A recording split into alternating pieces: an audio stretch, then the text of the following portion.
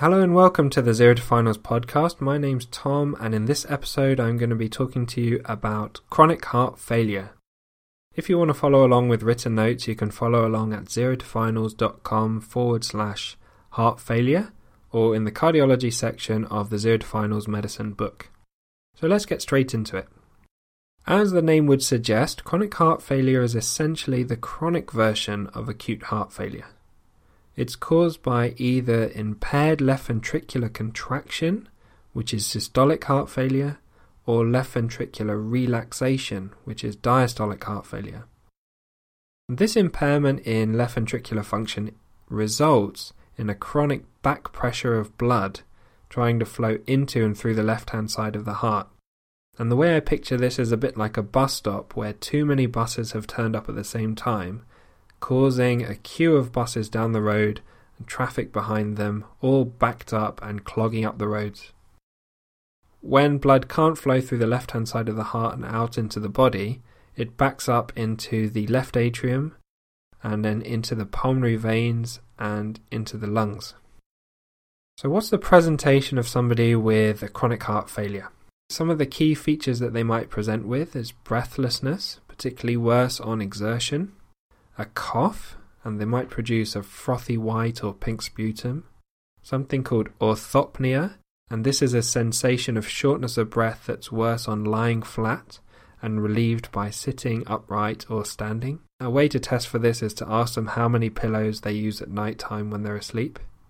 Paroxysmal nocturnal dyspnea, and we'll talk a little bit about that in a sec, and peripheral edema, so they might complain of swollen ankles or swollen legs. Let's talk a little bit about paroxysmal nocturnal dyspnea. This is a term used to describe the experience that a patient has of suddenly waking up at night with a severe attack of acute shortness of breath and cough. What the patient will describe is waking up suddenly in the middle of the night and feeling acutely short of breath and having a really bad cough and a wheeze. And what they have to do is sit on the side of the bed or get up and walk around the room and gasp for their breath. They might feel like they're suffocating or drowning, and they'll want to go to the window and open it in an attempt to get some fresh air and some air into their lungs. And these symptoms typically improve over a few minutes. What are the possible mechanisms for why this happens? Firstly, lying down flat at night time allows the fluid to settle across a large surface area of the lungs as they're asleep. This is why when they stand up or sit up, this improves symptoms as the fluid sinks to the lung bases and their upper lungs become more clear for them to use more effectively. Secondly, during sleep, the respiratory center in the brain becomes less responsive, so their respiratory rate and their respiratory effort doesn't increase in response to reduced oxygen saturations in the same way that it would do when they were awake. This allows the person's lungs to become a lot more congested and for them to become a lot more hypoxic than they would normally do before they wake up and they start feeling very unwell. Thirdly, during the night time, their adrenaline circulating throughout their body is much lower. And less adrenaline means the myocardium or the heart muscle is more relaxed. And this worsens the cardiac function and the cardiac output, which means that their heart failure actually becomes a little bit worse at night because of the lack of adrenaline.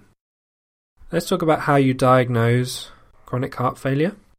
It's important to do a clinical assessment, so take a very clear history and examine the patient to listen for bibasal crackles on their lungs, suggesting there's fluid built up there, to look for edema in their peripheries and other signs and symptoms of chronic heart failure.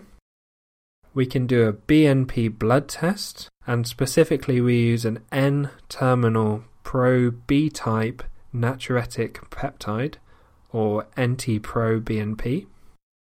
We use an echocardiogram and an ECG.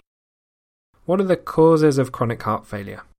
Ischemic heart disease, valvular heart disease, quite commonly aortic stenosis in elderly patients, hypertension, and arrhythmias, commonly atrial fibrillation. Let's talk a bit about the management of chronic heart disease, and these are based on the 2018 NICE guidelines. It's worth having a quick look at those guidelines before you start doing any treatment. And this is a quick summary. So the first thing you need to do is check a BNP. Then you would refer to a specialist, so a cardiologist. And you do that urgently if the BNP is above 2,000 nanograms per litre. If it's under 2,000, then you can do it more routinely. Next, it's really important to give a careful discussion and an explanation of the condition to the patient so they understand why they're having the symptoms and what's happening. Then you do the medical management, which we'll talk about in a second. And there are surgical treatments that can be useful if the heart failure is caused by severe aortic stenosis or mitral regurgitation. The final thing is it's important for them to have a heart failure specialist nurse giving them input, and this is useful for advice and support for patients who have heart failure. There's a couple of additional aspects to management for all patients who have heart failure, and this is a yearly flu and pneumococcal vaccine, advice to stop smoking, optimize treatment of comorbidities, and to exercise as best as their heart failure will allow them, so exercise is tolerated. Okay, first line, medical management of chronic heart failure. And you can use the mnemonic ABLE, ABAL, to remember the heart failure measures. So A, the first A is for ACE inhibitor. An example of an ACE inhibitor that you could use is Ramipril, titrated as best as they can tolerate up to 10 milligrams once a day. B is for beta blocker, and a good example of this is bisoprolol, which again is titrated up to 10 milligrams as best as they can tolerate. If with the ACE inhibitor and a beta blocker they still have symptoms, you can add in the third letter, which is A for an aldosterone antagonist. And examples of aldosterone antagonists are spironolactone or eplerenone. And the final L is for loop diuretics, and these are used to improve symptoms, and you could use something like furosemide 40 milligrams once a day or bumetanide 1 milligram once a day, and these can be titrated to how well they improve symptoms, and you'd want to have as little loop diuretics as you can to improve their symptoms. A couple of extra details just to give you some context to the ABLE mnemonic. An aldosterone receptor blocker, or an ARB, can be used instead of an ACE inhibitor where the ACE inhibitor is not tolerated. An example of an ARB is candesartan, which could be titrated up to 32 milligrams once a day. You want to avoid ACE inhibitors in patients with valvular heart disease until a specialist has seen them and decided what to do.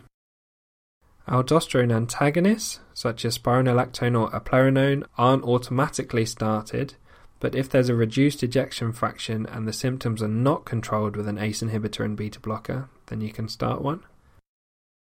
And the final thing to note is that patients that have their Usinase or their kidney function monitored really closely whilst they're on diuretics, ACE inhibitors and aldosterone antagonists, because all three medication can cause electrolyte disturbances.